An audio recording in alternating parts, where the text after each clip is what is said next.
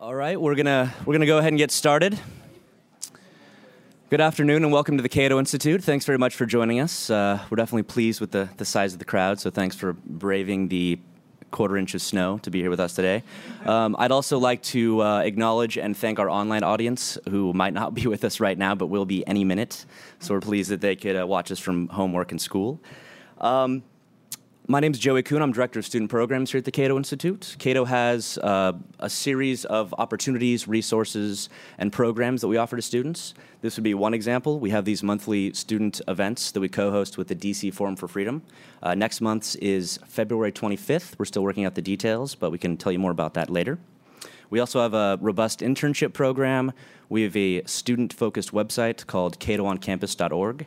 If you have any interest in checking out research for school or opportunities offered by the Cato Institute or other organizations, I recommend that you go to our website, catooncampus.org.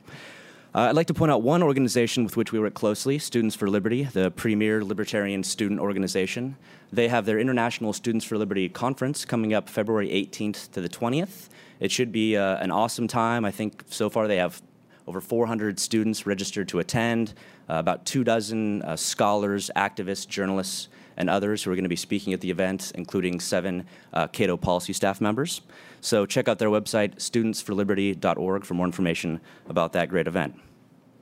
To explain a bit about the format for today's event, our moderator is going to introduce today's speakers and sort of give us a broad framework with which to sort of approach this particular topic.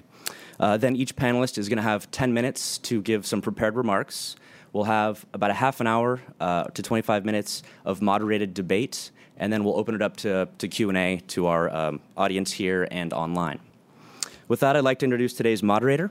Jacob Schmuckler is a researcher in our Health and Welfare Studies department here at the Cato Institute. He graduated from Emory with a degree in economics, and most impressive of all, I think, he is a distinguished alumnus of our Cato internship program. Jacob?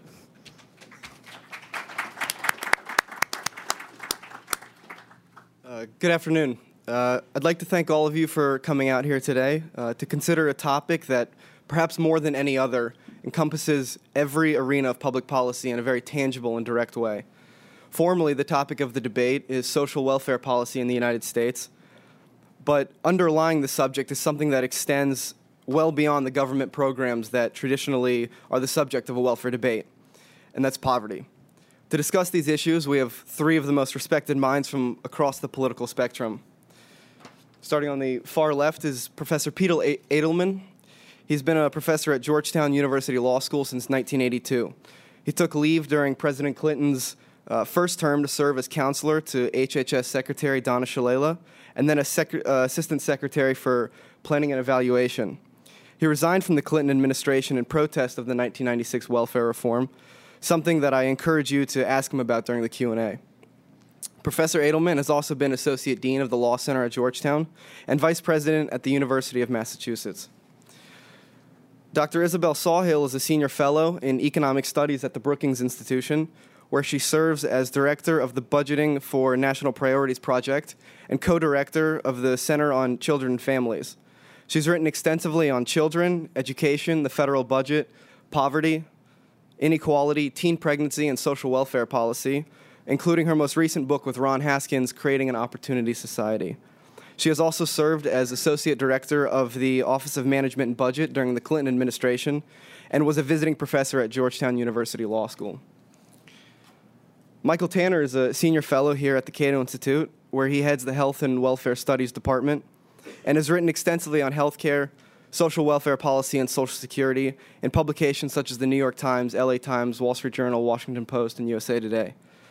Under Tanner's direction, Cato launched the Project on Social Security Choice, which is widely considered the leading impetus for transforming the soon-to-be bankrupt system into a private savings program. Time magazine calls Tanner one of the architects of the private accounts system, and Congressional Quarterly named him one of the nation's 5 most influential experts on Social Security.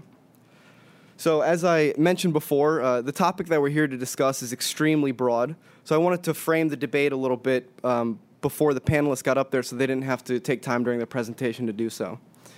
A discussion of welfare must logically begin by attempting to explain the nature of poverty and the characteristics of those afflicted by it.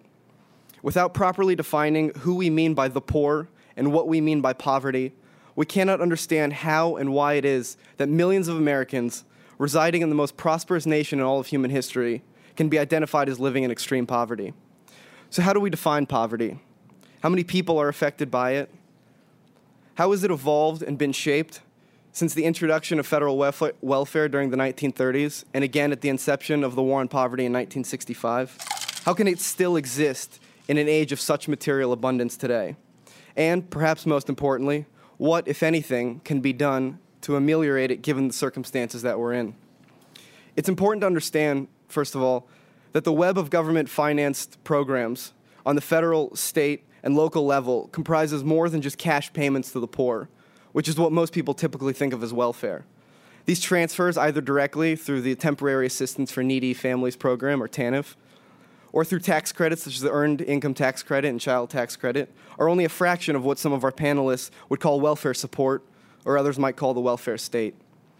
Spending on anti-poverty and welfare support programs is, by some measures, huge, in the order of hundreds of billions of dollars. But before we discuss whether that number should be increased or decreased on the margins, we might first ask if this is the proper role of government in the first place, and if so, why. From there, we can assess the relative success of various governmental, philanthropic, and alternative anti-poverty measures, and argue for or against their expansion, modification, or outright elimination. It's not surprising, then, that given the array of questions we will be attempting to address and the range of our nation's anti-poverty apparatus, the scope of our debate will extend beyond simply welfare, narrowly defined, to also include education, healthcare, entitlements, free trade, taxes, macroeconomics, microeconomics, unionization, drug policy, the penal code, the legal system, and more. But at its core, our discussion aims to address one of the fundamental questions of both economics and political science. What is the proper relationship among government, its citizens, and civil society, such that individuals at the bottom of the economic ladder are given the greatest opportunity to succeed financially, to maintain a sense of dignity as contributing members to society, and to acquire the skills necessary for a lifetime of personal development, political involvement, and economic growth? And with that, I'd like to turn it over to Professor Edelman.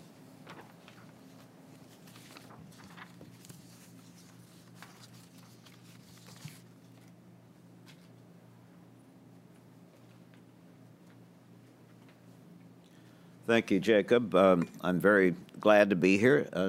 I don't visit the Cato Institute very often, and so it's a pleasure to be here with two distinguished experts and scholars. Bell Sawhill and I have taught together at Georgetown Law Center, and I've also had occasion, I think, to debate or be on the same platform with Mr. Tanner previously. I'm going to talk really fast. 10 minutes to talk about this huge subject is difficult, and so I may just barely introduce things that you want to probe more. I want to be very clear at the outset that, while Jacob used the word welfare a number of times in his introduction, in the American parlance, the word welfare is typically used, even though it's not what it says in the dictionary, to be aid to families, generally single mother-headed families with children. And that is a controversy in and of itself, but a small amount of the entire discussion about what we should be doing about poverty in our country. And so we'll come back to that. I just want to make that clear. So who is poor in this country? We say that 44 million people are poor by the way we measure it, and I'll just say parenthetically, I don't think we measure it in a very accurate way. The measure we have is flawed in some ways. There are two groups who are disproportionately poor, and so just to have some sense of the demographics here, African Americans, I'm speaking now the groups, that's to say race and ethnicity being one of the groupings. African Americans currently poor at a rate about 24% of their population. Latino or Hispanic Americans about the same. and Native Americans about the same. I might say that we made some improvement in the 1990s on that subject. It was considerably higher as we began the 1990s. And the other is single moms. And so if you the numbers there, over 30% of unmarried women, whether they were previously married or not, and their children are poor. And again, those numbers have came down in the 1990s. So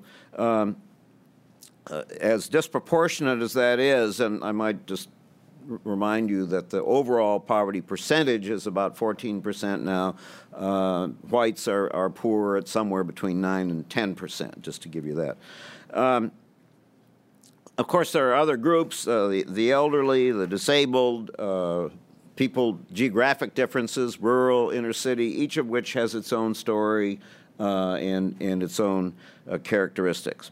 4 problems that I think need special attention in our discussion and in public policy. Number 1, extreme poverty. Jacob used that word in passing, and that's the jargon term, if you will, for people who have incomes below half the poverty line. Below about $8,500 to $9,000 for a family of 3, below about $11,000 to $11,500 for a family of 4. In other words, double those numbers and you have the level of what the poverty line is in this country. I think it's an astonishing number to tell you that, according to our census numbers, these are government numbers, 19 million people live in extreme poverty. It was 12.6 million at the beginning of the last decade, and before the recession, it was 15.6 million, so there has been an increase in the recession. But think of just trying to survive on an income that's that low, and we don't talk about it very much. This is the place where the question about income support for families with children comes most into play, because we have now all over the country large numbers of people whose only income comes from food stamps. 6 million people live only on food stamps in our country. In the past, many of those families would have had welfare, now called temporary assistance for needy families, would have had that as well. So 6 million people have an income that's at about a third of the poverty line. And that again, I think is an astonishing fact. Second group, just to identify what our concerns are, the working poor. Because we find, if we look at it, that 61% of the income of people who are poor, again, census numbers, comes from working. Working part of the year, in some few cases, if they're below the poverty line, all year, and not being able to earn enough even to get out of poverty. And as we go above the poverty line, where people still have big trouble making ends meet, we find that we have a large number of people who are working as hard as they possibly can and just can't make ends meet. So that's a second category, if you will, to focus on. Thirdly, young people. And this is particularly connected to issues of race, to issues of people living in the inner city. We have now something on the order of 3 million young people between the ages of 18 and 24, disproportionately African American, Latino, who are not in school, do not have a job, and have been in that situation for a year or more. Very, very deeply troubling. And finally, a group that I would want us to concentrate on in discussion and in our efforts would be, which overlaps with what I just said, would be urban concentrated poverty. Those who live in the inner city, and this is where the debate turns very quickly political. If you think about where we have the kind of big arguments about why people are poor, very often what in fact people have in mind as their image is the inner city African American family or person. Why do we have so much poverty and so much disparity in incomes? And I think those are two separate issues. The question of how those at the top have added so spectacularly to their incomes, especially over the last 30 years. Well, basically, changes in the job market, changes in our economy, the increase in the number of low-wage jobs since the 1970s, and it's so that the amount of poverty we have, and particularly the amount of near poverty that we have, is very much connected to what's happened in our economy. And the other is changes in family structure. We have more single mother-headed, female-headed families than we had. And that's certainly a phenomenon because remember that number that single moms with kids are in poverty, over 30% of them in poverty. Race and gender are still factors in who is poor in this country. But there has been a change in the composition of poverty. Less elderly, more children, very major thing over the last 40 years. The remedies in general, and I'm going to run out of time, at the center of it, good jobs, easy to say, hard to achieve, but important. And if we're not going to have enough wages from work, we can talk about this more, we need wage supplements. We need to add to income. Secondly, education. This is the heart of it, jobs and education. There are a lot of other things, but that's what's going to achieve success for people to be in the American mainstream. And then what I call income equivalence, and here I'm going really fast because I'm calling healthcare an income equivalent, and it has its own reason for being something that we pay attention to, that we get coverage one way or another for everybody. I, of course, am a supporter of the legislation that was enacted last year in the country. 30 seconds left.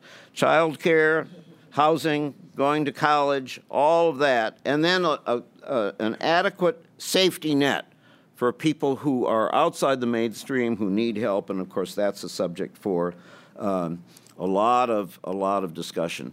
A lot of both ands, last long sentence.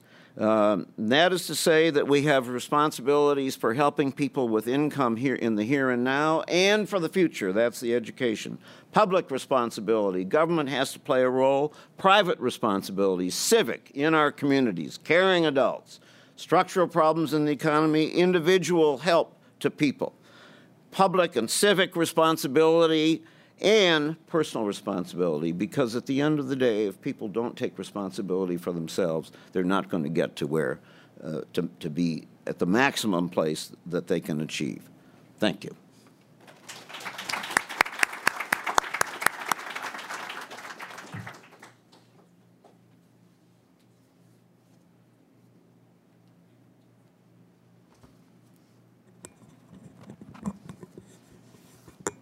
This doesn't bend. I always knew libertarians were inflexible.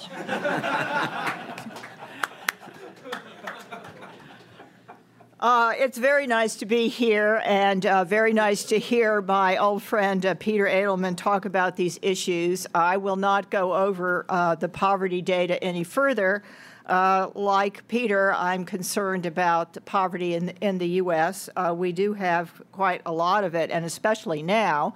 I see some of my team from Brookings back there, and I don't think I see the co-author of a paper we did this year and last year that projects forward what the poverty rate is going to look like as the unemployment rate hangs high. So I'll just add that thought, and you can get the paper if you're interested, because the poverty rate is going up rapidly now. It goes up a little bit with a lag after the unemployment rate goes up, and it will stay high for, I would say, the rest of this decade. But I really want to focus on something else, another concept here that goes beyond poverty and beyond inequality. It's a concept that we talked about a lot in the book that Jacob alluded to that I wrote with Rod Haskins called Creating an Opportunity Society. And in that book, we focus on opportunity in America. What are your chances of being able to move up the ladder? Now, and we argue that a shift from a focus just on poverty to a focus on opportunity would be useful. And why do we think that? First of all, opportunity is a concept that resonates with the public much, much better than the concept of poverty.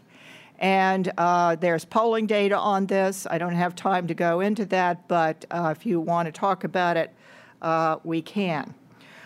Secondly, by focusing on the process by which people either do or do not achieve success over their life, I think we get more at the causes and problems that underlie why some people are poor and some are not. We focus less on symptoms and more on what's driving all of this. And that, I think, is in itself helpful. And we're doing some new research at Brookings, which will take that as its lens.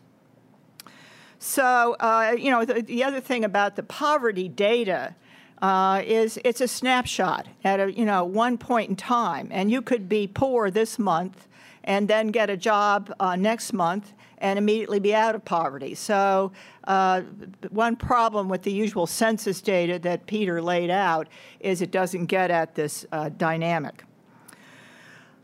So what are the facts on opportunity in America? We believe in the United States that we're an exceptional nation, and that one of the ways in which we're exceptional is that we have a great deal of opportunity. It's rags to riches in a generation. It's that narrative that's in our history and in our culture.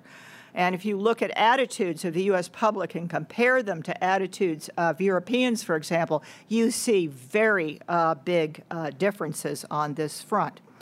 Now, the facts are a little more surprising, and we lay out the facts in some research we've done and in the book. And the facts are that we have less opportunity to climb the ladder in the U.S. than we think, and less than in some other advanced countries. But what do we do in terms of policy? Let me turn to the theme again that Peter laid out at the end, which is a theme of our book as well, and that is we do need government programs and government policy in this arena, but government can't do it all. We also need personal responsibility. And a particular theme in our book is that we should be targeting assistance to those who are helping themselves. We should give them an assist up the ladder, but we should very much encourage people to do some of that climbing themselves. And the three pillars of our strategy are education, work, and family. We also show some data that if you do just three things, if an individual does just three things, first of all, at least graduates from high school and hopefully goes beyond. Secondly, works full-time at whatever wage. And third, delays childbearing until one is either married or in a stable long-term relationship. If you do those three things, then the poverty rate sinks to under 2%. So that then leads to our focus as a matter of policy on those three areas. On education, we say you've got to focus on the entire educational spectrum from pre-K all the way through post-secondary. We're very much in favor of more resources going to pre-K programs, high-quality early childhood programs. We think they have a track record of success, not that they couldn't be improved. In fact, the latest research and evidence on Head Start is that it's not performing so well. But there are other programs that have performed much better. K through 12, better teachers in the classroom, high standards, innovation through charter schools, that kind of thing. Post-secondary, financial assistance for those who have shown the ability and desire to go on to post-secondary but don't have the means, and a lot better counseling of kids from less advantaged families to help them understand that financial assistance will be there if they prepare in high school, because too many people give up way too early. On the work front, like Peter, we find that low wages, especially for men, are a big part of the problem. There has been wage stagnation or even wage declines in inflation-adjusted terms at the bottom of the skill ladder, and those low wages make it very difficult to support a family. So we call for everybody to work, but we believe in supplementing their wages through the Earned Income Tax Credit, providing child care assistance to single mothers, and those kinds of programs. We also call for more career and technical education and more help through community colleges and that kind of thing. The family, this is an area where government, I think, has less of a role to play, but there are effective programs for preventing teenage pregnancy. There are good home visiting programs that could help here. And much of what we call for in our chapter on the family has now been adopted or enacted by the Congress. Civil society has a much bigger role to play there, faith-based institutions and other nonprofits. I think that I want to now talk about a caveat on this agenda, this policy agenda. The caveat, first of all, is it doesn't help to say to people, you must work full-time when there are no jobs. So during a recession of the sort we have right now, when the unemployment rate is over 9%, I think we really do need a safety net, even an enhanced safety net. And when I say safety net, I'm talking about those programs like food stamps and like TANF that are basically unconditional assistance to people that are down on their luck. But I would argue they should be temporary. Particularly any enhancements should be temporary. And indeed, the Congress did enhance TANF and enhance the food stamp program during the recession, although those supports are going to go away now. And one concern I have is, given that we expect these poverty rates to remain very high and the unemployment rates to remain very high, I'm not sure we shouldn't keep an enhanced safety net in place until the economy gets back to normal. Second caveat is that the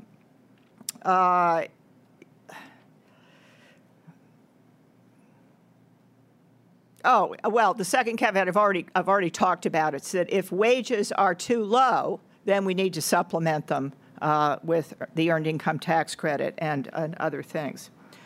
So I think I am running out of time here, and I think I'll leave it at there. Thanks so much for coming today, or for listening or watching if you're out there.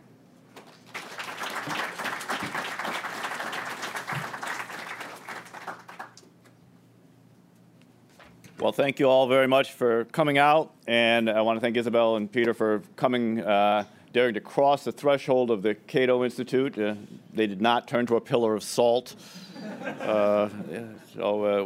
Actually, I'm thrilled to have them here. Their scholarship is outstanding. It's always on my desk or in my bookcases. I've read their stuff very carefully, even if I don't necessarily agree. But let me start off with a quick area of agreement. That is, like them, I'm very concerned about the amount of poverty in this country. I think it's a disgrace that we have the level of poverty in this country that we do, which is why I wish we actually had a public policy that did something about it. We have right now 122 different federal anti-poverty programs.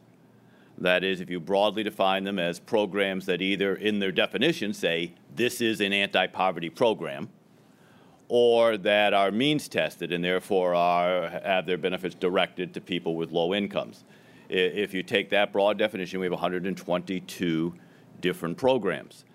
And last year, combined, those programs spent $591 billion. And yet we still have the poverty levels we have today. In fact, if you actually just wanted to sort of look at it broadly, we spent somewhere around $15,000 per person, or per poor person in this country, which is more than the poverty level. So theoretically, we shouldn't have any poor people if we were doing everything right. Clearly, we're not. And in fact, if you want to go back to 1965, when Lyndon Johnson declared war on poverty, if you take this broad definition of anti-poverty programs, we have spent in this country in excess of $13 trillion at the federal level fighting poverty, and another couple of trillion at the state and local level, and yet still have the poverty levels we have today. In fact, poverty levels have been substantially unchanged since about 1968. Prior to that, I should say that they were coming down fairly regularly. In fact, if you want to go back to the 1930s, about 75% of Americans lived in poverty, and we brought it down to the levels between 15 and 20%, and that is sort of flattened out in 1968 and hasn't moved much since then. So one could suggest that we're not getting a lot of bang for our buck in spending on anti-poverty programs. Even worse, we may actually be creating more harm than good. If you look at some of the unintended consequences of these programs, you do find that they're out there. You find, for example, that we may be encouraging out-of-wedlock birth. Basically, we create a poverty program in this country that says we will give you money on two conditions. You don't work and you don't get married. So it's not surprising. Now, we do have some work requirements now. We sort of have made some changes to that, but still, a lot of benefits are not conditioned on that. So we will give you benefits based on the fact that you don't have a job and that you're not married. It should not surprise us, therefore, that we've seen an explosion of out-of-wedlock birth that roughly corresponds with the rise in welfare spending. In fact, there's been about 16 studies. About 13 of them found a statistically significant correlation between the availability of welfare benefits and the level of welfare benefits and out-of-wedlock births. You also find a diminution of work effort when you have cash available for not working. Look, poor people are poor. They're not stupid. And they also, so they understand if you tell them we'll give you a check if you don't work, they're not going to work. The studies have shown that most poor people actually want to work. If you survey the poor, survey people on welfare, they by and large will tell you that they would really like to work. And then you survey them again and say, well, have you been looking for work? And by and large, they say no. And there's a lot of reasons for that. There's a discouragement factor that sets in. There's the lack of jobs in certain areas, particularly the inner city, which is a real problem. There's a lack of skills that match up with the jobs, and we can talk about that. But there's also the simple fact that in many cases, the combination of welfare benefits, if you collect TANF and food stamps and Medicaid and housing and the other benefits that can be on top of that, it's better than the low-wage job that you might be able to get if your skills are minimal. So we create all these sorts of problems while we're doing it. What I would suggest is all this stems from the fact that too much of our anti-poverty policy is actually based on the idea of trying to make poverty more comfortable rather than trying to get people out of poverty. Now, I'm not saying that poverty is comfortable, but if you look at what we're actually doing, it's to find people who are poor and give them a little bit more money so that we raise their income slightly and they're not in as much poverty or as much discomfort as they were before. Instead, I think an effective anti-poverty policy would be one that focused actually on getting more people out of poverty. And here I would say there are four real keys. Number one is education, and here I'm in agreement, although I would suggest that the answer is not that we have more federal spending on education. We've actually, since 1970, increased spending on education in this country, federal spending on education, in real terms, by 188%.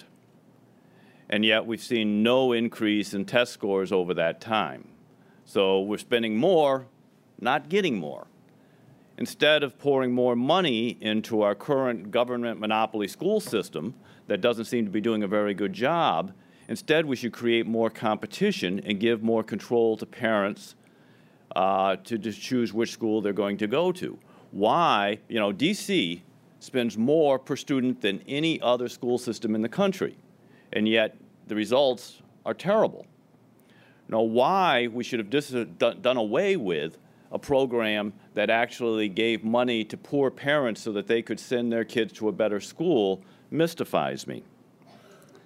Second, we need more jobs, again, an area of agreement. But again, I would suggest that this is not something that the government can do very well. The government does not create jobs very well. When it tries to create jobs through stimulus spending or through infrastructure spending and so on, it basically simply borrows money, therefore taking money out of the future economy and eliminating jobs that are going to be there in the future because it's either borrowing or taxing, and borrowing is just deferred taxing, taking that money out of the economy.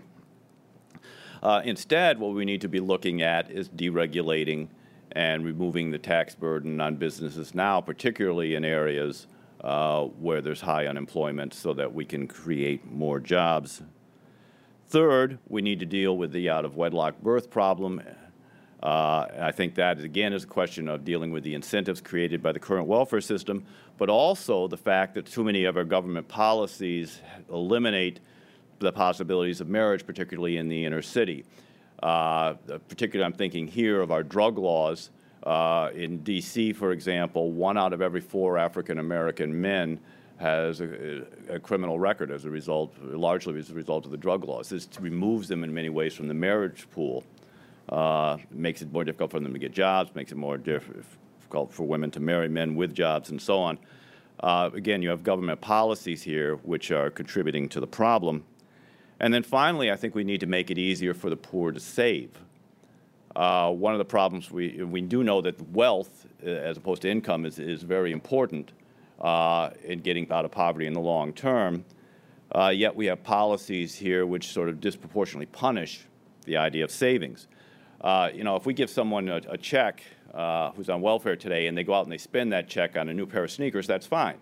If they put that money in the bank to save so their kids can go to school someday, we're going to take away their welfare benefits. It's sort of a very perverse set of incentives. And so I also suggest that we need to look at things like the payroll tax, where we force low-income people into the Social Security system to save, even though we know that their rate of return is far less than what they would get from private investment. When we talk about private accounts for Social Security, the people who would benefit most from that are people who cannot save today, and that is low-income individuals. And in short, let me summarize by just saying we have tried the idea of giving money to the poor, and that hasn't been very successful.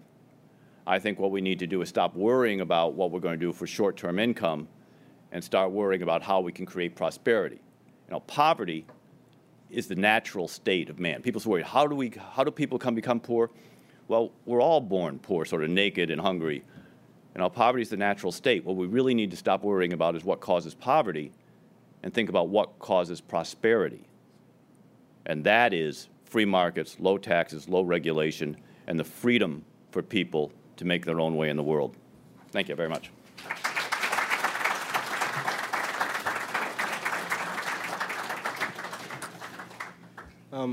Appreciate all your presentations. They were great. I'm sure there's going to be a lot of questions coming from the audience. But for the next 25 or 30 minutes, we're going to have a little moderated Q&A. And I'd like to kick that off, I guess, by opening up the floor to any of the presenters who would like to respond to the other presenters. If there was anything in someone's presentation that you want to directly respond to, now's the time.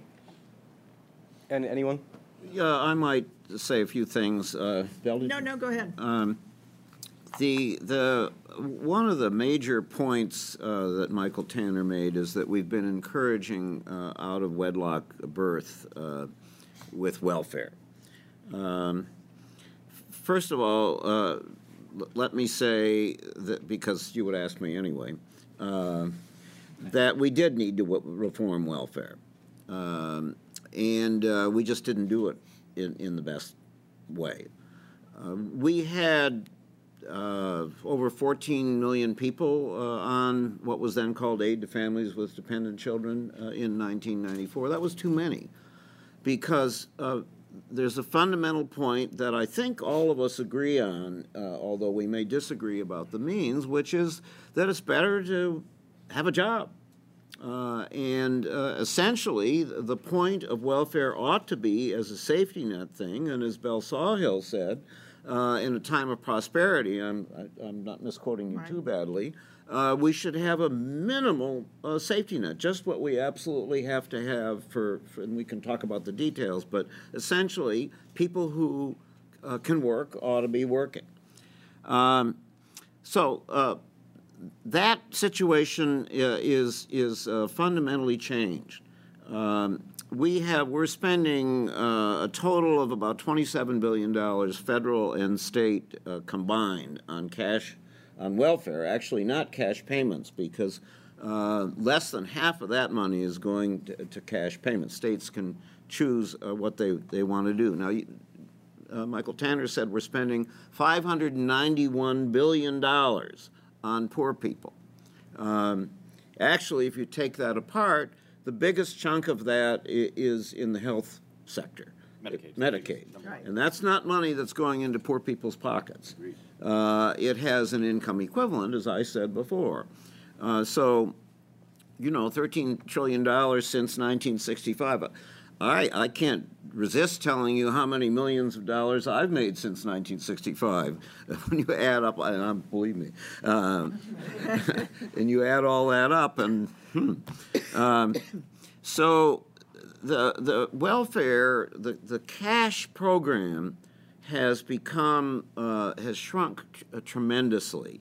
It's gone down from covering 61% of poor children in 1995 to 22% in 2008. We have 12 states that have payments that are under 12% of the poverty line. The state of Wyoming, for example, in 2008 had 281 families in the entire state on welfare, 4% of the poor children in the state of Wyoming. So you can see that it's not much of a factor now. And I just want to put that in that context. We can have a longer discussion about, because I think we all agree that we want to greatly reduce the number of births that are taking place out of wedlock. But I strongly question the hypothesis that it's cash payments to single-parent families that are causing, in the year 2011, out-of-wedlock births. I was actually going to say something quite similar. I used to give a talk that had some of the same themes that Mike just articulated about welfare being anti-family and anti-work. But, that's what we did try to reform in 1996. And we might not have done a perfect job of it, but I think, as Peter just said, it's made a big difference. That doesn't mean we couldn't still work on trying to craft policies that are more pro-family and pro-work, which is really what our book tries to do. And so I think we are in agreement that it is bad to design policies that encourage behaviors that don't lead to self-sufficiency and good lives for people. But we are working on that. And I was going to make the same point about an awful lot of that big number is health care. And it is useful to try to break it down. In our book, we do try to break it down into a little more detail. It does sound very dramatic when you say we're spending $15,000 per poor person. But think about what would happen if you cut off every dollar of assistance the moment someone went from being a dollar under the poverty line to a dollar over the poverty line. It would create horrible disincentives. Agreed. So therefore, most of these programs, even if they're means tested, are scaled with income, and so some money goes to a lot of people above the poverty line. And the poverty line in the United States is very low. Your data about 75% of us were poor back in the 1930s or whatever date you used is exactly right, but that's because the poverty line has not been adjusted upwards as the country has gotten wealthier. So that alone reduces the number of people in poverty. I think the changes in, Peter talked about this, the changes in family structure have been one of the factors that have worked against everything else that we've been trying to do to reduce poverty. And, poverty rates among single mothers are 5 times what they are in two-parent families. And so if single parenthood, and particularly single parenthood amongst less educated women, which is where it tends to be most common, continues to increase, that's a huge problem. And I could go into much more there. I was struck by the commonality here on the pillars, what I call the pillars. Ron's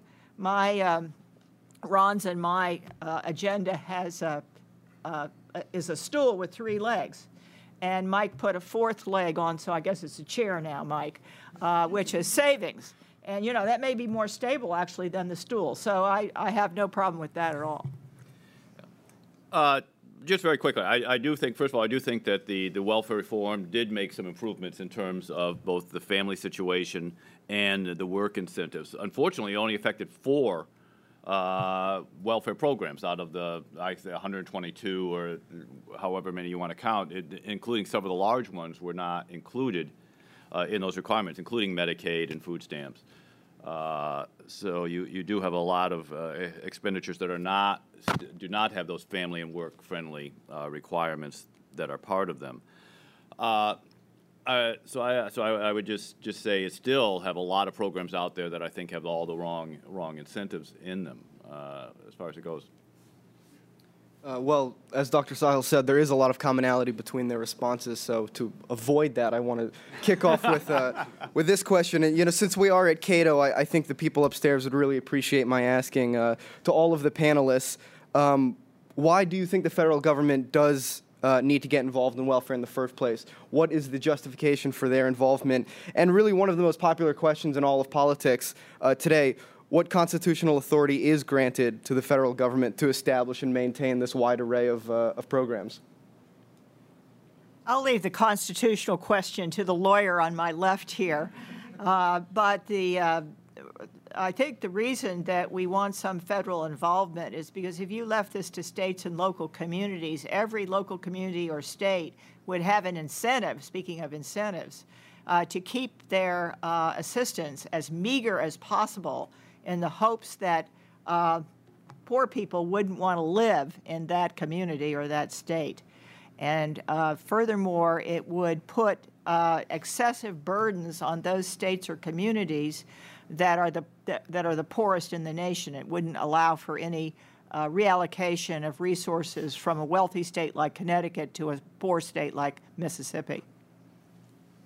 On the constitutional side, I don't think we need to spend a lot of time on that. It's not to say that there aren't some votes on the Supreme Court for a greatly narrower constitution. And a major question as we watch the health care law in litigation is whether, I might say, whether there are 4 votes or 5 votes to declare that law unconstitutional.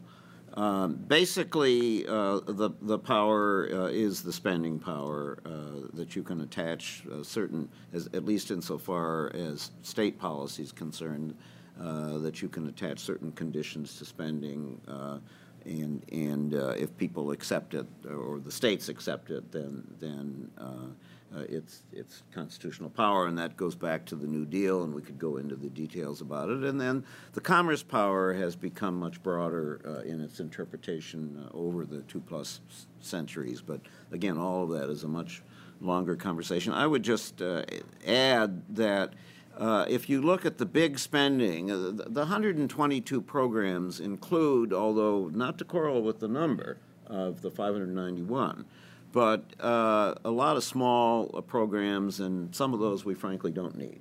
And we're going to see some of those possibly disappearing, or some of them, like the salmon example and the regulation that the president used the other night, are a matter of consolidation and pulling things together. But, you know, the big ticket items here are things where, Bill, you said this, but I want to underscore it. You can't, if you believe that this form of assistance is needed from some public policy source, the states can't afford it. It's as simple as that. Are they going to run a Medicaid system? Well, then you get into a big debate about whether we have to have Medicaid at all, and I believe very strongly that we're not going to get health care for lower income people. I happen to think we need the kind of legislation that we enacted last year for somewhat higher income people as well. You're just not going to get there if you don't have federal involvement. Some of this is an artifact of the low-wage problem. So we have housing vouchers. We have public housing. That goes back to the New Deal. But housing vouchers go back to the 1970s. They help 1 out of 4 people they only reach 1 out of 4 people who have an income qualification. What is that all about? Well, it connects back to the income coming into the household, and the fact that we've had a great deal of inflation, somewhat damped down in the last couple of years, certainly, in the cost of housing. And lower income people, if you look at government figures, with the percentage of income being expected for housing being 30% of income, a person with a minimum wage job can't afford a 2-bedroom apartment anywhere in the country. I mean, some small places within states, but in any state overall in the country. So, and we could go through a number of other areas in the same way. So we need to have, as a matter of federalism, if you will, and I don't mean bigger federal government in some ideological way, but just in the collaborative functioning of states and the national government, these key national programs. The Earned Income Tax Credit, which is another large one in this panoply. I think it's the largest right now, largest anti-poverty program. Yeah. After Medicaid. Oh, after Medicaid, yes. Yeah, but it's kind of in tandem with food stamps in terms of we're over $40 billion in both of them, something like that. In any case, that's directly relates to low-wage work. It's an income supplement for people who have low-wage jobs. You can't expect the states to do that. It's just the fiscal capacity is not there. Mike, do you want Let me quarrel with that. The reason why the fiscal capacity isn't there is that the state taxpayers are sending their taxes to Washington, so it's not available for the states to tax. If we had sort of a turn back where both the taxing authority and the responsibility were at the state level, the same amount of money exists, unless we're going to borrow it at the federal level, which states can't do. The same amount of money exists in society. It's just a question of which level is taxing it and spending it. And that brings me to a broader point, which is in terms of the overall level of charity in society. The reality is, there's several good studies out there, even going back into the 19th century, that shows that the overall level of giving to the poor in society is relatively constant. Now, you have to adjust for income over time. But if you take that into account and hold that constant, the overall level in society is relatively constant. What changes is the mix between public and private.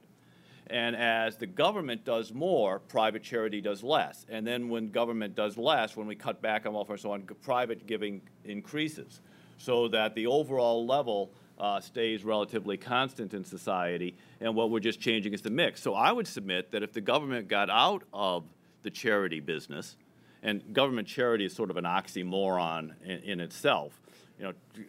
Charity by its definition, is something that's done voluntarily out of kindness and out of love for your fellow man. If you actually go to the biblical roots, the word charity is the word agape in Greek, which means love. Government, by definition, is force and coercion. There's nothing charitable about taking someone's money by force and giving it to someone else. That's not charity. But if you actually got government out of the charity business, I submit that there'd be plenty of charity at the private level to make up the slack. And I think also the evidence suggests that for a lot of reasons, private charity is more effective at dealing with the root causes of poverty because they can deal with it on an individual level. They can get into the individual causes. They can deal with the spiritual causes and the psychological causes of poverty that have a lot that, government giving people a check is never going to reach. Can I follow up on this charitable contributions notion?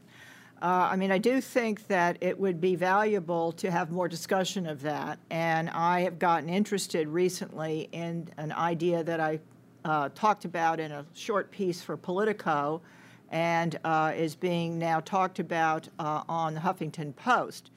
And the proposal that I put forward was to double the deduction for charitable giving, and I only want to do that temporarily. And my reason for doing it temporarily is that right now there are a lot of wealthy people in this country who have a lot of money and they're not spending it. And we need them to spend it because that will create output and jobs. But this proposal would further lower taxes on the rich. So, of course, a lot of liberals don't like it. On the other hand, it would do very much what I think you're advocating for here. It would create jobs. 1 out of every 10 jobs in this country is in the nonprofit sector, interestingly enough. And it would do so in a very non-bureaucratic way that allows the choice to be the individuals. So, Mike, what do you think? Yeah, actually, I think that's worth exploring. I've looked in the past at the idea of up to a specific now dollar amount, dollar for dollar credit against charitable contributions rather than a deduction, and an offsetting reduction then in government spending programs at some level to make up for that, to see if the two balance out. I do think that, let's say if you won $10,000 in the lottery tomorrow, and then because you felt guilty about it or something, you decide you wanted to give that $10,000 to the poor, the chances are you would write a check to charity. You wouldn't write a check to the IRS, even though they take contributions. They do. I made one recently. I want you to know that I put my money where my mouth was on being a fiscally responsible person. It's really interesting. I'm sorry, this is a little of a digression, but I went online and I gave money to the U.S. Treasury. Gave them $100. To pay down the federal debt, is that? To pay down the federal debt. I appreciate that. You'll thank me when your children are Absolutely. Well, during that discussion, we hit on a number of points that I wanted to kind of get into, but I guess I'll just start from this one. A lot of these programs that you mentioned, EITC, Earned Income Tax Credit, Child Tax Credit, a lot of these that as your income goes up, the benefits go down. They have a built-in disincentive to raise your income and to get married. And it's not to say that people don't want to get wealthier, as you said, but when you add on the fact that your income tax rates are going up, plus you're losing benefits, it can create a very, very high effective marginal tax rate. And that is something that's intrinsic in the program and kind of difficult to get around. How would you address those issues in designing these kinds of programs? You can't get rid of that disincentive entirely unless you break the bank, break the federal budget by making the programs universal. But you can design them in a way that minimizes the disincentives. In fact, in 2000, when President Bush proposed a $1,000 child tax credit, some of us at Brookings looked at the proposal and said, there's a problem because this leaves out all of the people who have incomes below about $30,000, $40,000 a year because they don't pay any income taxes, and so they're not going to get the child tax credit. And we argued, therefore, for making it at least partially refundable, so you get the money even if you don't have any positive tax liability. And in the process of designing it, we actually reduced sharply some of the disincentives that existed in the current EITC. We particularly, there was a study done at the Urban Institute, not by me, but by someone else, who showed that we reduced the marriage penalty about as much as anything that was done in that law. And I would just add that, well, there are disincentives. They're kind of at the margins. I mean, there certainly are people who take a look who have a low-wage job and they get the EITC and they say, I don't want that raise. Actually, not a lot. And if you're moving to better yourself and you get a considerably better job, it's just not an issue. So I think it's really something you already said. It's real, but it's not that huge a problem. There's also academic research that shows that the EITC on net is rewards work and encourages work and has encouraged work. Yes, absolutely. You have to have a job to get it. Right.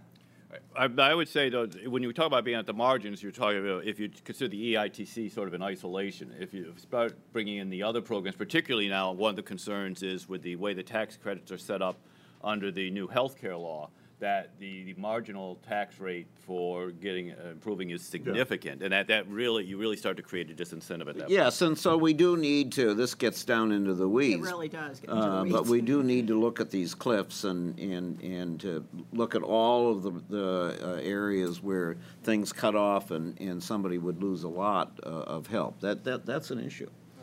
On the topic of safety nets, that was one of the terms that I think everyone used throughout their presentation.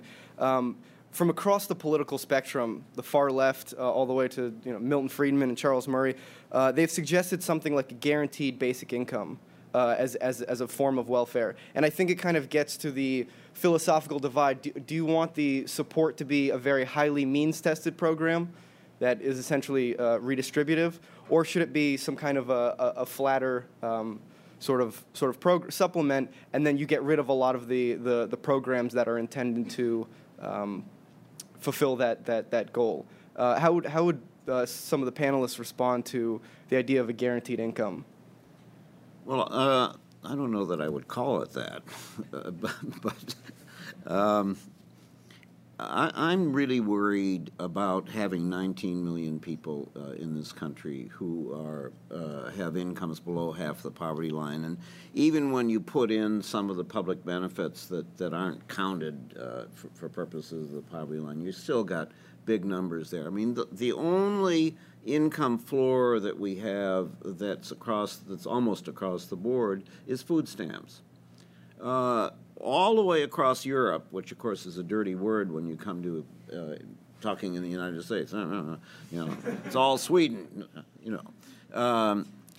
They have an income baseline that's constructed in that way, and then there's generally a second tier that's work related. I mean, that's what the Brits do, and the Brits before the recession anyway had a great deal of success working on reducing poverty, essentially by having the equivalent of the earned income tax credit beefed up.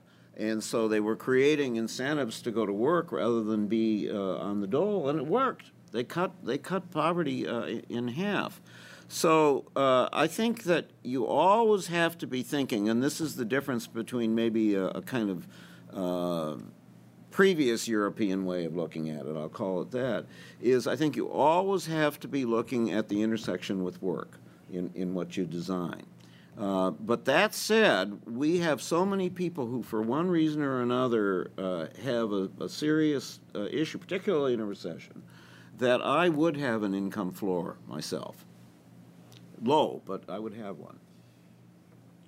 I think the idea that Friedman and Murray have put forward, there's sort of a negative income tax style approach or a flat dollar amount approach in Murray's case, is sort of an economist's dream welfare program. All the numbers add up perfectly. And I talked to Charles about this, and it's the type of thing you sit down on paper and you can make it work. But in the political world, I think it falls apart very quickly, because what you would have is, Murray, I believe, comes out with about $10,000 per poor family. Well, soon, it won't take long before someone says, I'm more compassionate than you. Let's make it 11,000, and then 12,000, and 13,000, and it will ratchet up very quickly, and the benefits you thought you were going to get out of it, I think, disappear, and it becomes much more expensive than the current program. He had to sort of balance out exactly. He could take the current amount of spending, and it all balanced out. I think very quickly it would rapidly get more expensive, and as it became more generous, it would exacerbate the other problems, the work disincentives, the disincentives on marriage, and so on. If you're going to have a floor, we talked, one of the concerns, Peter, you mentioned was this race to the bottom. I want to race to the bottom. I think if you're going to have a floor, it should be a very minimal floor that you're saying. It should not be a floor that's generous enough to discourage people from getting from the incentive to go out and raise themselves. Another one of the most popular topics today to talk about is income inequality. So I was wondering if each of you might want to offer some words on how income inequality, what contributes to it, what's exacerbated it in recent years, and what kind of an impact it has on this poverty discussion. I think poverty and inequality are two different things. I am very concerned about poverty. I want to eliminate, or at least radically reduce, I don't know if we can ever eliminate, but to certainly do my best to fight poverty. I couldn't care less about income inequality. I don't care how rich some people get if we're raising people out of poverty. In fact, if theoretically tomorrow we were to double everybody's income, we would lift an awful lot of people out of poverty, and we'd increase inequality. I don't know that would be a bad thing. Now, that said, if you want to know why, it's largely a function of education and the fact that low-skilled wage labor in this country is no longer a particularly cost-effective way to make a living. I mean, we've become a place where you need skills to exist in the global marketplace that we have. You can't very well, drop out of high school anymore and get a job that's going to support your family. And so the focus really, I think, needs to be on the education levels to raise people up. But beyond that, Bill Gates can make all the money he wants, and I don't care. I don't agree with that. Should I stop there? I think that there are a couple of sort of intertwined points here. It seems to me everybody, first of all, I don't want to be confiscatory. I'm not talking about making everybody the same and so on. I mean, there's whether you call it disparity or whatever you call it, we're going to have that, and it's all right. It is fine, but only up to a point. Because I think everybody in this country has a responsibility to contribute to this being a successful society. And included in that society is the cost of the infrastructure that we need to have, the roads, all of the different things that make us functional, and including the financial infrastructure. And I think that what happens to some people, and I'm not obviously talking about each and every person because they earn their money in different kinds of ways, or get it in certain kinds of different. Earn is an interesting word, but I think it's a civic responsibility to participate. If you want to go and get rich in certain countries and other parts of the world, you basically can do it if you're a crook. But honestly, it's not there to be able to do it because they don't have that societal framework that we have. Secondly, we're in terrible trouble, and I think these are interlocking points. We're in terrible trouble fiscally in this country, and I think that while it won't get us all the way there in terms of solving our fiscal problems, that we have to have tax receipts from everybody all the way up to the top, including the 1% or the small group who just got the Bush tax cuts extended for them.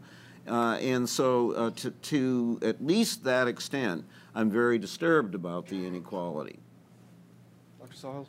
I am also disturbed by it for I could give a whole lecture on this, so I'm sitting here debating which points to make. But first of all, the research that's been done by Piketty and Saez, who are the sort of authorities on this, shows that most of the growth in the American economy has, in recent decades, gone to the top 1% of the population.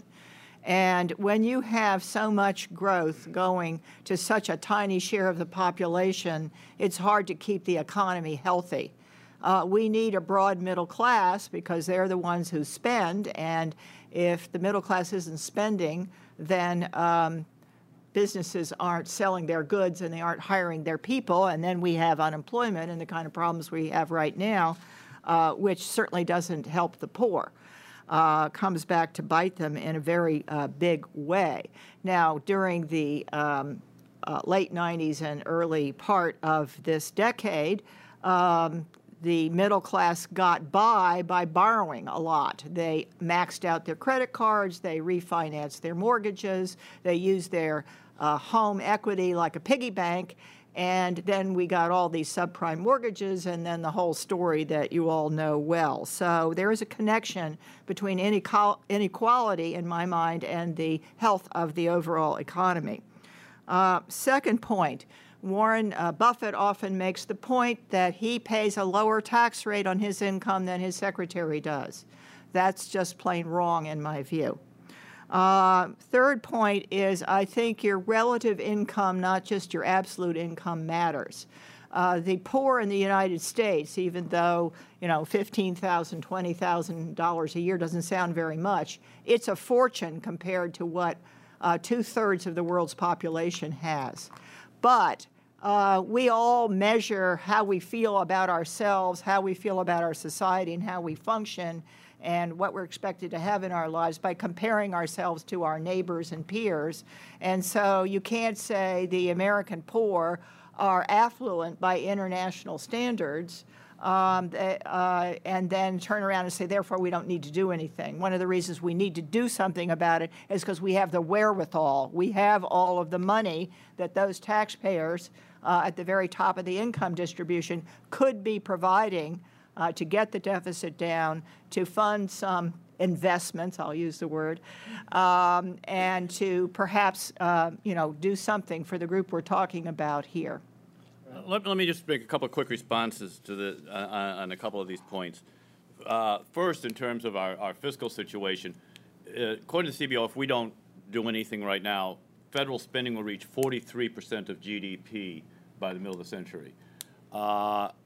If we could not possibly raise taxes enough to have, and if we could, would we still really want the federal government taking half of everything that's produced in this country, consuming half of it? I mean, spending has its own drawbacks, irrespective of whether it's financed through debt or taxes. As Milton Friedman used to say, the real cost of government is the cost of spending. It doesn't matter which way it's financed. Second, the rich already pay a disproportionate share of taxes in this country. If you look, I believe the numbers are the top 1% earn about 20% of the income and pay about 40% of the income taxes. I mean, they already pay almost double proportionately their share of income when it comes to taxes. And finally, the rich aren't a bunch of people who've inherited their money in this country. The vast majority of the rich in this country are people, our first generation. They're people who earned their money, and they generally earned it by providing goods and services that make life better for all of us. Bill Gates has done more to eliminate poverty in this country, in the world, than almost any government program you can think of. And I don't mean just by the charitable donations he's made. I mean by the fact that what computerization has done to improve productivity, give people a chance to earn a living, create jobs, all of that has done far more at reducing poverty than any government program could. I want lots of Bill Gateses out there, and that means we need to create the incentives for them to earn, and that means keeping what they earn. Just one quick counter-argument on that. I don't believe, and I don't think the evidence supports, that Bill Gates did what he did just because he would make a fortune from doing it. He would still have made a fortune. Right. At this point, we're going to open up the Q&A to the audience. We ask three things. Wait for the mic, introduce yourself, and make sure your question is actually in the form of a question. So I'll kick it off with guy in the blue shirt in the back corner there.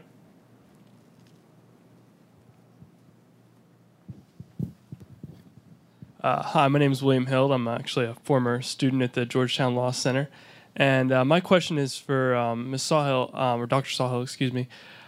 You spoke about how we measure ourselves based on how we're doing against our peers and how you can't use international numbers to compare because that's not what most people use to compare themselves. But then in an earlier argument about why the federal government has to take care of welfare payments as opposed to the states, you talked about how some states are more affluent than others. But doesn't the same fallacy apply if we let each state decide what their poverty level was going to be and how they were going to handle it? You could say that each state could then decide what who among them they were going to say was the poverty level. So how do you make an arbitrary distinction between, well, our country has to pick a poverty level for ourselves and forget all the rest of the world, but then states have to have one standard across the board? Well, you make a good argument, and it is arbitrary, and one just has to, in the end, have some common sense definition of who people compare themselves to. I actually believe that now that we are becoming a more globalized world in terms of communications, everybody's on the internet, everybody's tweeting. People in poor countries, very, very poor countries around the world, now can see how the advanced world lives. And that does change the argument in a way that I haven't quite figured out what I think. Because the ultimate conclusion, if you said, well, we're comparing ourselves, people are comparing themselves to everybody worldwide, then we should stop spending any money on the poor in the U.S. and ship it all to people in Bangladesh or wherever, right? So it's a very difficult question in my mind. But there is some research that we could get into if we had time. And there are also, I don't want to go on at length, but there's embedded in the question is what are the things that we think are attributes of national citizenship and what are the things that we think are attributes of state citizenship? And you can see where I'm going with that.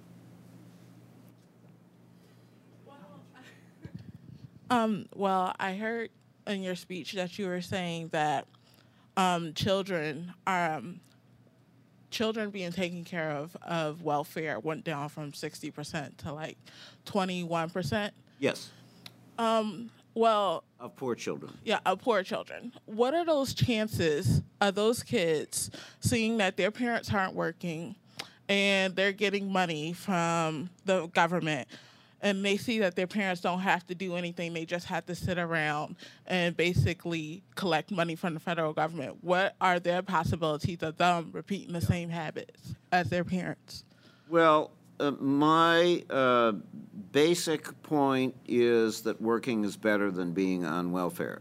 So the policies that we ought to have are not to have people sitting around and receiving welfare from forever. And I probably all three of us agree about that. Maybe the way we would do it would differ in the details. So I kind of reject the premise. And you should understand, just to give you a number of how this plays out, and one of the reasons why it goes back to this extreme poverty point that I made a number of times. In 1991, 12% of poor women, women living below the poverty line, had no job and no welfare. 12%. In 2007, it was 34%. I mean, the problem is that we've pushed people off of welfare. I gave you the Wyoming number, but as I also said there are lots of other states where this is. And we really haven't, even before the recession, we really haven't done enough to pursue the idea that people ought to be out there working and that whatever help they need. Because actually, if you look at the welfare rolls, particularly as they have shrunk, these are people who have issues that need to be dealt with in many, many cases. And they need, whether it's skills, whether they need, they have depression, which a large number of people have chronic depression. various kinds of things that will help them to get into the labor force if they are dealt with. So I think you're making a generalization that I don't agree with. I'm not making a generalization because I see it all the time where I go home. I see kids whose parents are on, I graduated with kids whose parents were on welfare, and they talk about it. They talk about how their parents get food stamps and they get this and they get that and they're proud of it. And they said, I look forward to this. It's not just a generalization. I see it every day when I go home. I see kids who are doing the same things, who having kids after kids, just to get food stamps, get higher welfare, get all the other stuff. Well, I can't tell you what you see, but I will tell you that where we have gone in this country about cash assistance is that we have greatly reduced. Now, you're talking about the District of Columbia, are you? Huh? Are you talking about the District of Columbia? No, I'm not talking about Oh, okay, because we do have a discussion to be had about actually the TANF program in D.C. So I don't know where home is, and I accept that you say that you see these things. All I can tell you is that you and I agree on something, which is fundamentally that people who can work ought to be working. Chip says we have a question from online. We've had a pretty lengthy discussion on here. People have brought up the broken window fallacy from Friedrich Bastiat, and the most succinct question is from Carlos Alfaro. He asked, "Does consumption create wealth?" That was mentioned several times by several people. No, I mean, essentially, consumption consumes wealth. What you want to have is some value added to it at some point, which I guess goes back to my Bill Gates question. What you need to have, what you want to do is create prosperity. What you want to do is create more productivity in society to give people more skills, or a way in which they can do more and create more wealth in society. If you simply have the same piece of pie, same size pie, and you're simply slicing it up differently, that's not a very good recipe. I mean, you can argue forever about who should get which size piece of pie. What you really want to do is grow that pie, and then that makes everybody less hungry. It stemmed, to give some context, it stemmed from Dr. Sawhill's point that rich people aren't spending their money, and we need to encourage them to do so. Right now, because we have such high unemployment, is my point about that.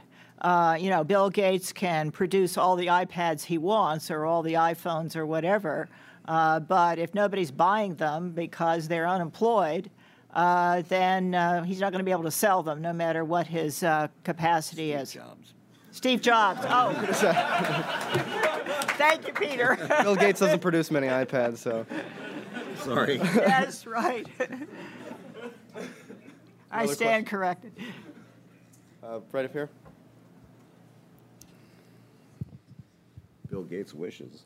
Bill Gates wishes. This is another question for Dr. Sawhill. What is opportunity in the U.S. and how does it compare to other advanced countries? What is what? What is opportunity in the U.S.? You mentioned it during your speech. And how does it compare to other advanced countries? And what are major policy differences that might affect this? Goodness, that's like asking me for another lecture. But opportunity means the chances that you have to move up the ladder from where your parents were, or move down for that matter.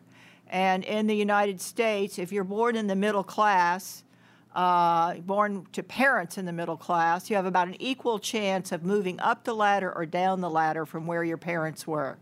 If you're born in the bottom 20% of all parents, to the bottom 20% of all parents, then you are very likely to stay there. And ditto, if you're born rich, you're very likely to stay there. So we call that stickiness at the tails of the distribution. And we have a lot more of that kind of stickiness in the U.S. than in some other advanced countries. And I think I talked earlier about our ideas for dealing with that. It goes back to that three-legged stool or that four-legged chair. Let's get some questions in the back. Right there in the front row on the right side.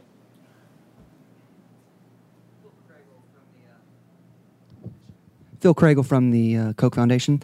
Dr. Sawhill, you mentioned, as everyone else did, the safety net issue. And typically the GOP's bullet point characterizing the government's role as a safety net for people that need help isn't the usual case. But the GOP response to the State of the Union by Paul Ryan mentioned that the government's role was primarily to have a safety net factor in their role. And I'm curious, what was y'all's, I guess, reaction to a non-typical answer that doesn't usually come out from the GOP like that?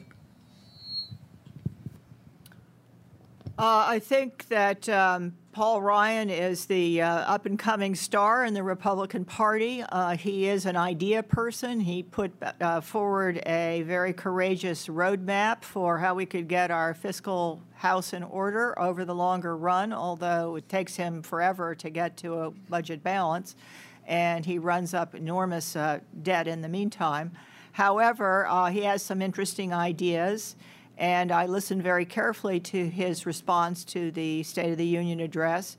I was disappointed about how nonspecific he was, because he's been specific in the past, and my interpretation, for whatever it's worth, which may not be much, is that he was under wraps from the leadership of the party not to say anything specific. I don't know if that quite addresses your question about the safety net, but I'm not quite sure what he said about the safety net.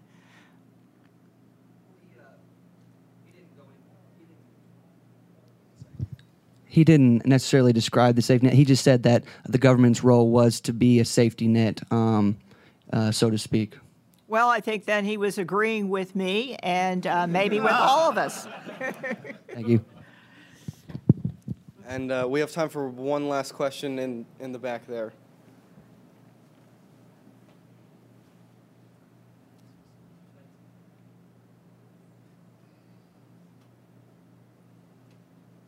That's really a question for you. Brer, George Mason University. This question is for the whole panel. If you could pick one thing that you could have the government do or not do to reduce poverty, what would that be? Preschool education. I don't think there's any evidence that preschool education helps. What I would do is give more, I guess I would give more parental choice and create more competition in schools to create a better educational system. This would not be the first time that I said that I do not accept one-answer questions about what to do about poverty, because my whole point is that this is complicated stuff.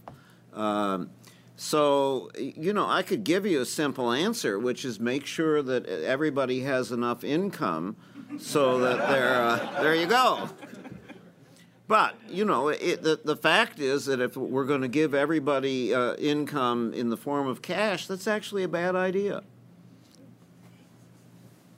That's about all the time we have for. Unfortunately, I know there's a lot more questions, but we invite you to continue the discussion upstairs over some drinks and snacks. And I'd like to thank Chip Bishop, who really helped put on this event, our conference department, and the DC Forum for Freedom. And most especially, if we can give another round of applause for our excellent panelists.